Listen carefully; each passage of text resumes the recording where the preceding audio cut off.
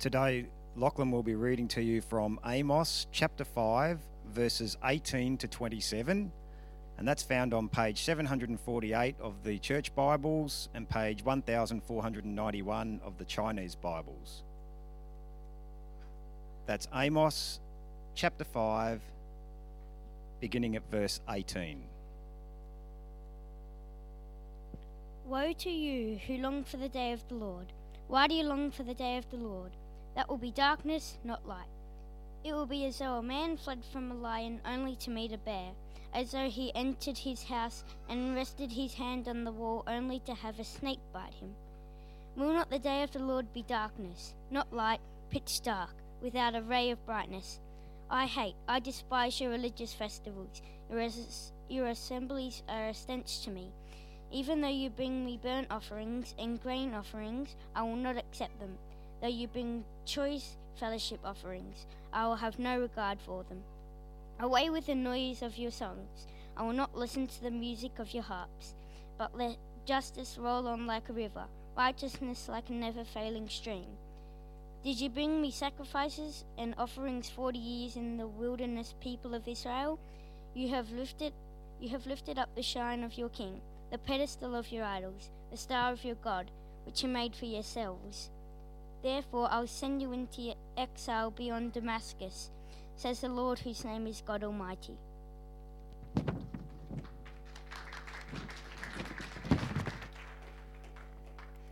Thanks, Lachlan. Well, good morning, everyone. My name's Craig Foster. I'm one of the pastors here. If you're new or visiting, just a pre-warning, you've come into a series, a holiday series on the Old Testament prophet Amos, which happens to be one of the strongest kind of judgment passages in the Bible. So I just wanted to kind of let you know what you've come for today. We've just finished working through 1 Corinthians, and now we're into our holiday series, Amos. So let's pray. It is a very confronting passage, as we've just heard. Let's pray that God would speak to us through it. Father God, we thank you that all Scripture is God-breathed, is useful for teaching, correcting, and rebuking and training in righteousness. And we do pray as we look at this passage from Amos, written some 2,500 years ago, that we would understand what it had to say to them back then, and that we would understand what it has to say to us today, what you want to say to us today in the hills in the 21st century. We pray this in Jesus' name. Amen.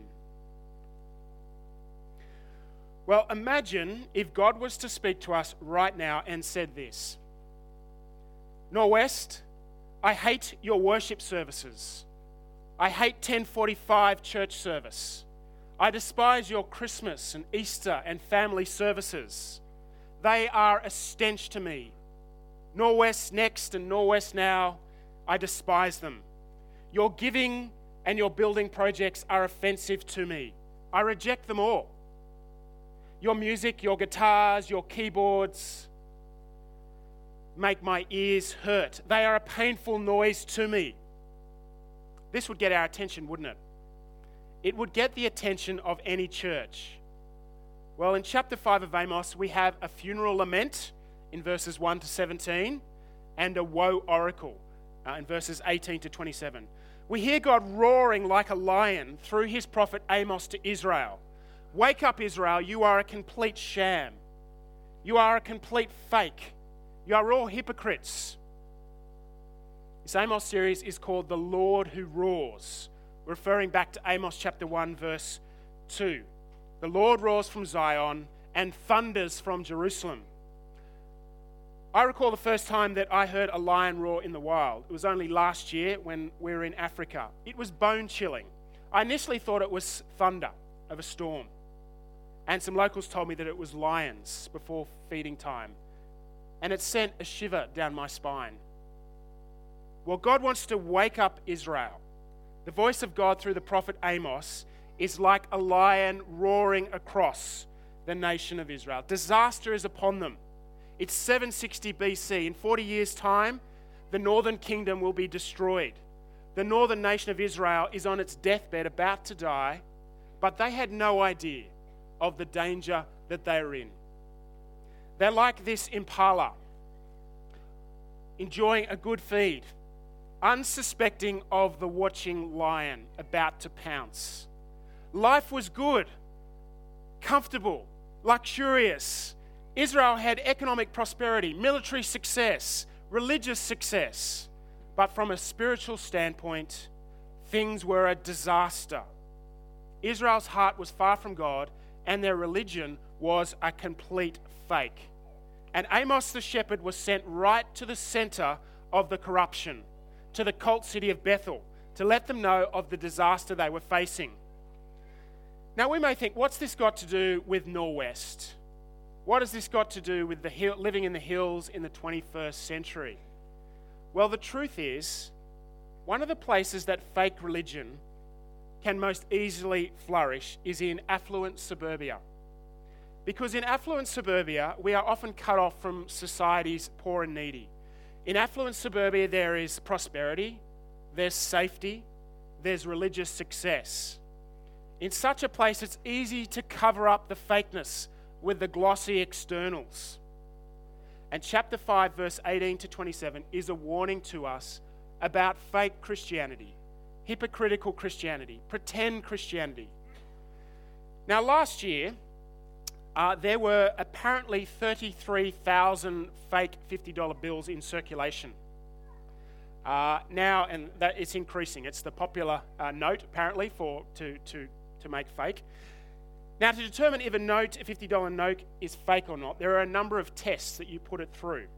Now, today in Amos, we want to consider from Amos 5 what fake religion looks like. Now, I have here two $50 notes. One is fake and one is real.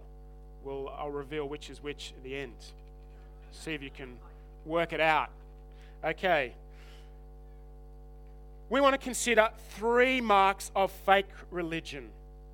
3 marks of hypocritical religion, of sham religion. So firstly, fake religion is ignorant of the danger of the day of the Lord. We see this in verses 18 to 20. So similar to money counterfeiters, Israel ignored the danger that they were in. Have a look at verse 18. Woe to you who long for the day of the Lord. Why do you long for the day of the Lord? That day will be darkness, not light. Verses 18 to 27 are a woe oracle to Israel, to warn them of the danger that awaits them. They think they're safe. They think the day of the Lord will be a day of safety for them, a day of victory, where Yahweh would intervene and destroy all their enemies. But the day entailed not light and brightness for them, but darkness and gloom. And we're given this comical picture in verse 19. The Israelites, they're out in the countryside, and they come face to face with a lion. They flee and escape the lion, only to run around the corner and come face to face with a bear. They flee the bear like Usain Bolt, and they run into the safety of a little hut.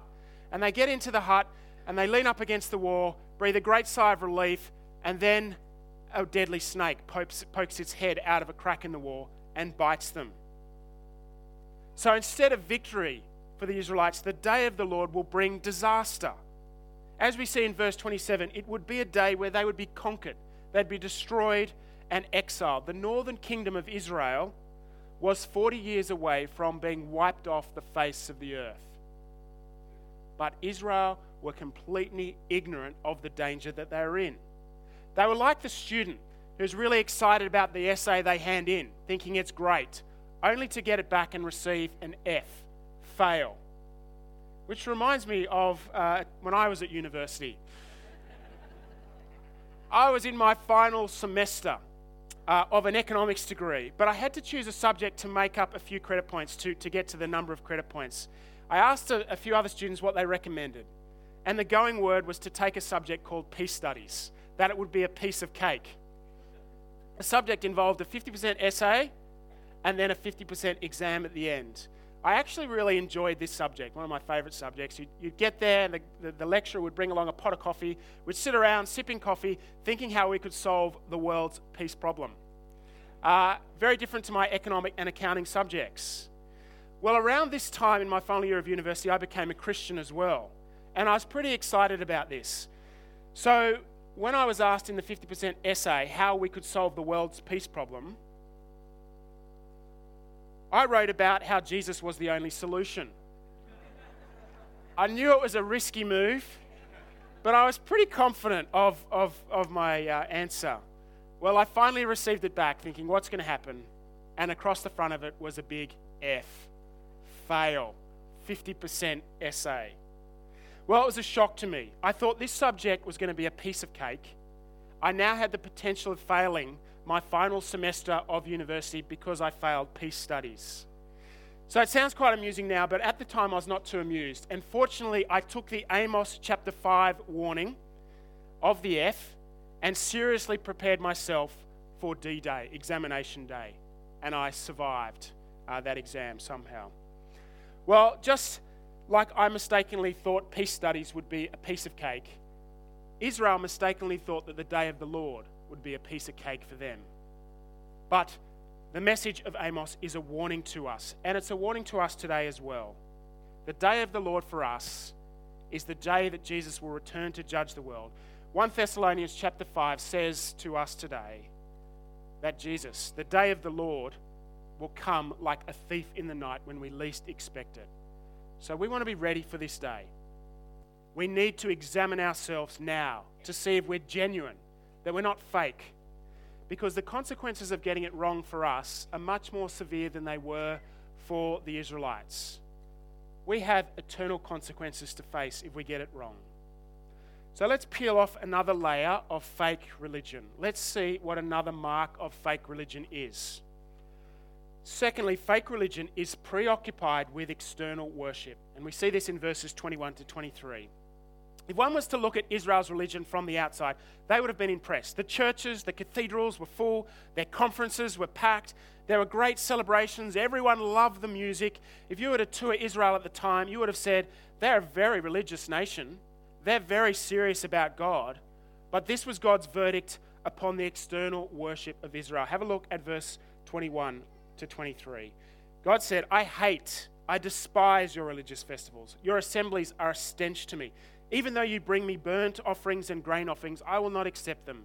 Though you bring choice fellowship offerings, I will have no regard for them. Away with the noise of your songs. I will not listen to the music of your harp. It's tragic. They're worshipping God thinking all is great. But God says to them, I hate it all. And the root of Israel's sin was that their hearts were far from God.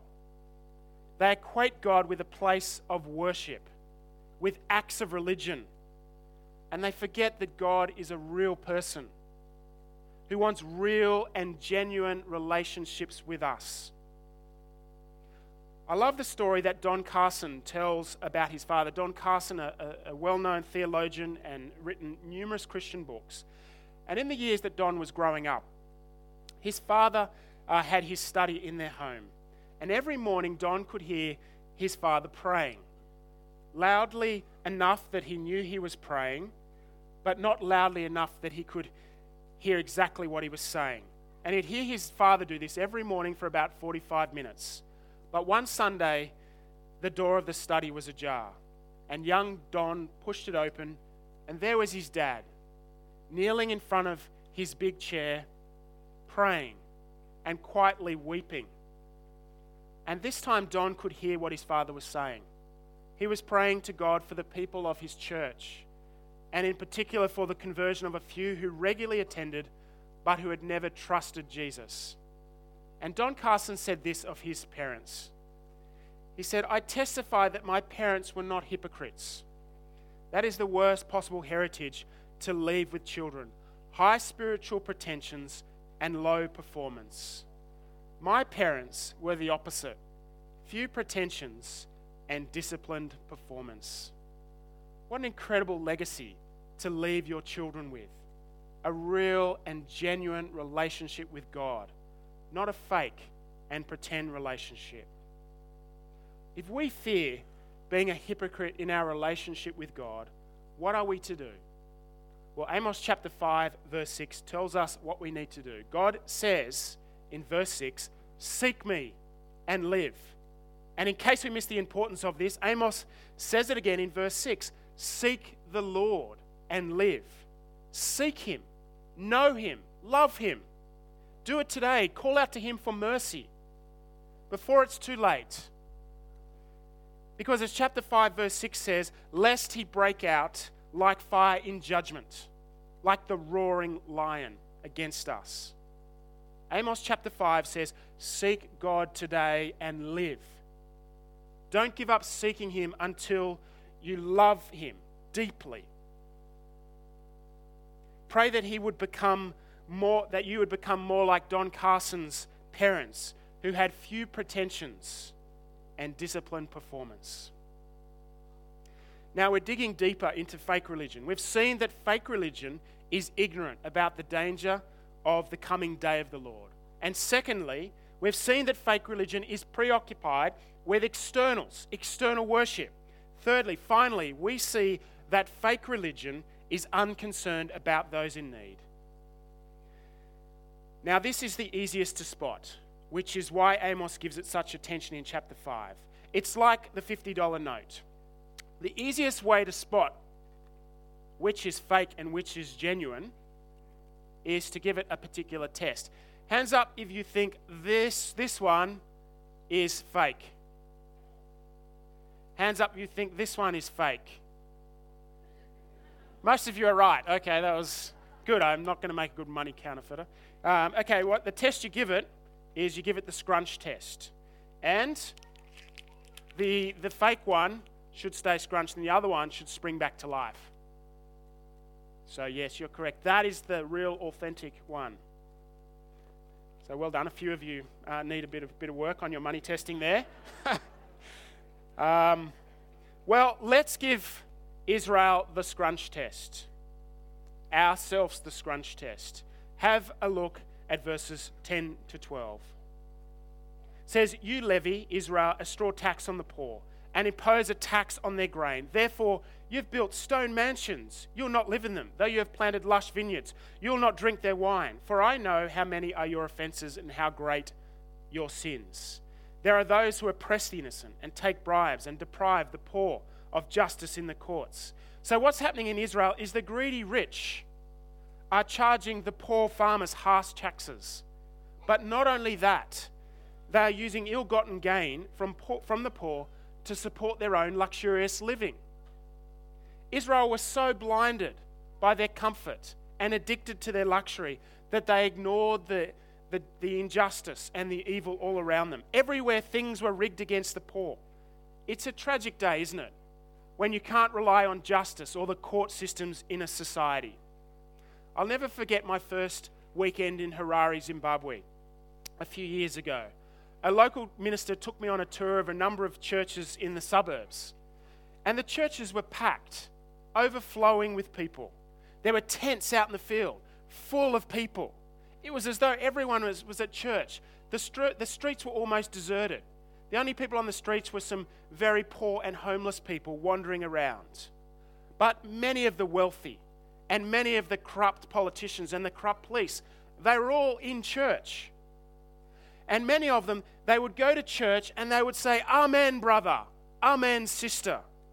Then they would leave in their Mercedes-Benz and their shiny suits and abuse and ignore the poor and needy from Monday to the next Sunday. And God thinks it stinks. Their worship of him is offensive. God hates it. Now, it's easy for us, isn't it, in the hills, distant from places like the injustices that occur in places like Zimbabwe. But how much do we care about the poor and needy around us? How much of our time and effort do we put into thinking about the poor and needy, those who are getting no justice today in our society? How much do we think about this compared to thinking about our house plans, our savings plans, our health plans, our holiday plans? Consider these two alarming statistics. The total number of people trapped in modern-day slavery is estimated to be 45.8 million. It's twice the size of the Australian population. And children represent an estimated 26% of all forced labour. They're horrible statistics. And they're just a couple of hundreds like that. So what are we to do about this? Have a look at what chapter 5, verse 24 says. It says, but let justice roll on like a river, righteousness like a never-failing stream. So Amos urges Israel to let justice and righteousness flow from their lives. Israel had become addicted to luxury and did not care about the poor and needy in society. And these words of Amos in chapter 5 were famously used by Martin Luther King Jr. in his I Have a Dream speech. Martin Luther used them by saying, No, we are not satisfied and will not be satisfied until justice rolls down like water and righteousness like a mighty stream. Today is a special day. Today is Freedom Sunday. Not sure if you knew that. I only embarrassingly found out a few days ago. A day dedicated to ending slavery. Churches around the world, from Cebu to Toronto to Berlin to Nairobi, have dedicated today to bring hope and freedom to every enslaved child, woman, and man. And today would be a great day for us to think, how can justice roll on like a river in our lives? Not just on Sunday, but from Monday to Sunday. Today would be a great day for us to think, how can righteousness be like a never-failing stream in my life? Not just on Sunday, but from Sunday to Monday. Verse 14 says, seek good, not evil. Let's call on God today and say, what do you want me to do, Lord? How can justice and righteousness flow from my life like a river and a never-failing stream? How can we better support the organisations here like Barnabas Aid, Anglicare, Anglican Aid, or Operation Christmas Child, which focus on the very injustices mentioned in Amos 5? Perhaps as a start, we can get their prayer diaries and begin praying for them. It can be hard in affluent suburbia, can't it, to be aware of the great injustices out there. But Amos 5 says we must seek good, not evil. So to conclude, how do we avoid being a fake Christian, a hypocrite, a sham? Two dominant commands come through in this chapter. Verse 6 says, seek the Lord and live. And verse 14, seek good, not evil, that you may live. And we see here the importance of the vertical and the horizontal dimensions of our faith. In Luke chapter 10, an expert of the law asked Jesus, what must I do to inherit eternal life? In other words, how do I escape the coming day of the Lord, the coming judgment day? And the correct response was, love the Lord your God with all your heart and with all your soul and with all your strength and with all your mind, and love your neighbor as yourself. Notice here the importance of both the vertical and the horizontal. Love God vertically with everything and love your neighbor as yourself. It's not an either or an or. Both are vital in being an authentic, genuine, real Christian. Jesus Christ, God's Son, had such a deep love of his Father, a deep vertical relationship with him. He loved to commune with him in private. And after he had sought his Father in prayer, he would go out into the cities and seek good, horizontally love others. He would preach the good news and show love and justice and righteousness to the poor, to the needy, to the downtrodden. So let's pray that we would have this vertical love for God, this deep love for him that would flow out in our lives in a horizontal love for our neighbour. Let's pray this now together as a church. Father God, we thank you for this wake-up call from Amos, your prophet. Help us not to be hypocrite Christians, Lord. Help us to look deep inside our hearts and our lives. And Lord, we pray that we would have this deep love for you, deep love for the Lord Jesus that overflows in our lives. It overflows with righteousness and justice to those who are around us who are poor and needy. And we pray, Father, that you would give us the strength to do this by your Spirit. In Jesus' name we pray. Amen.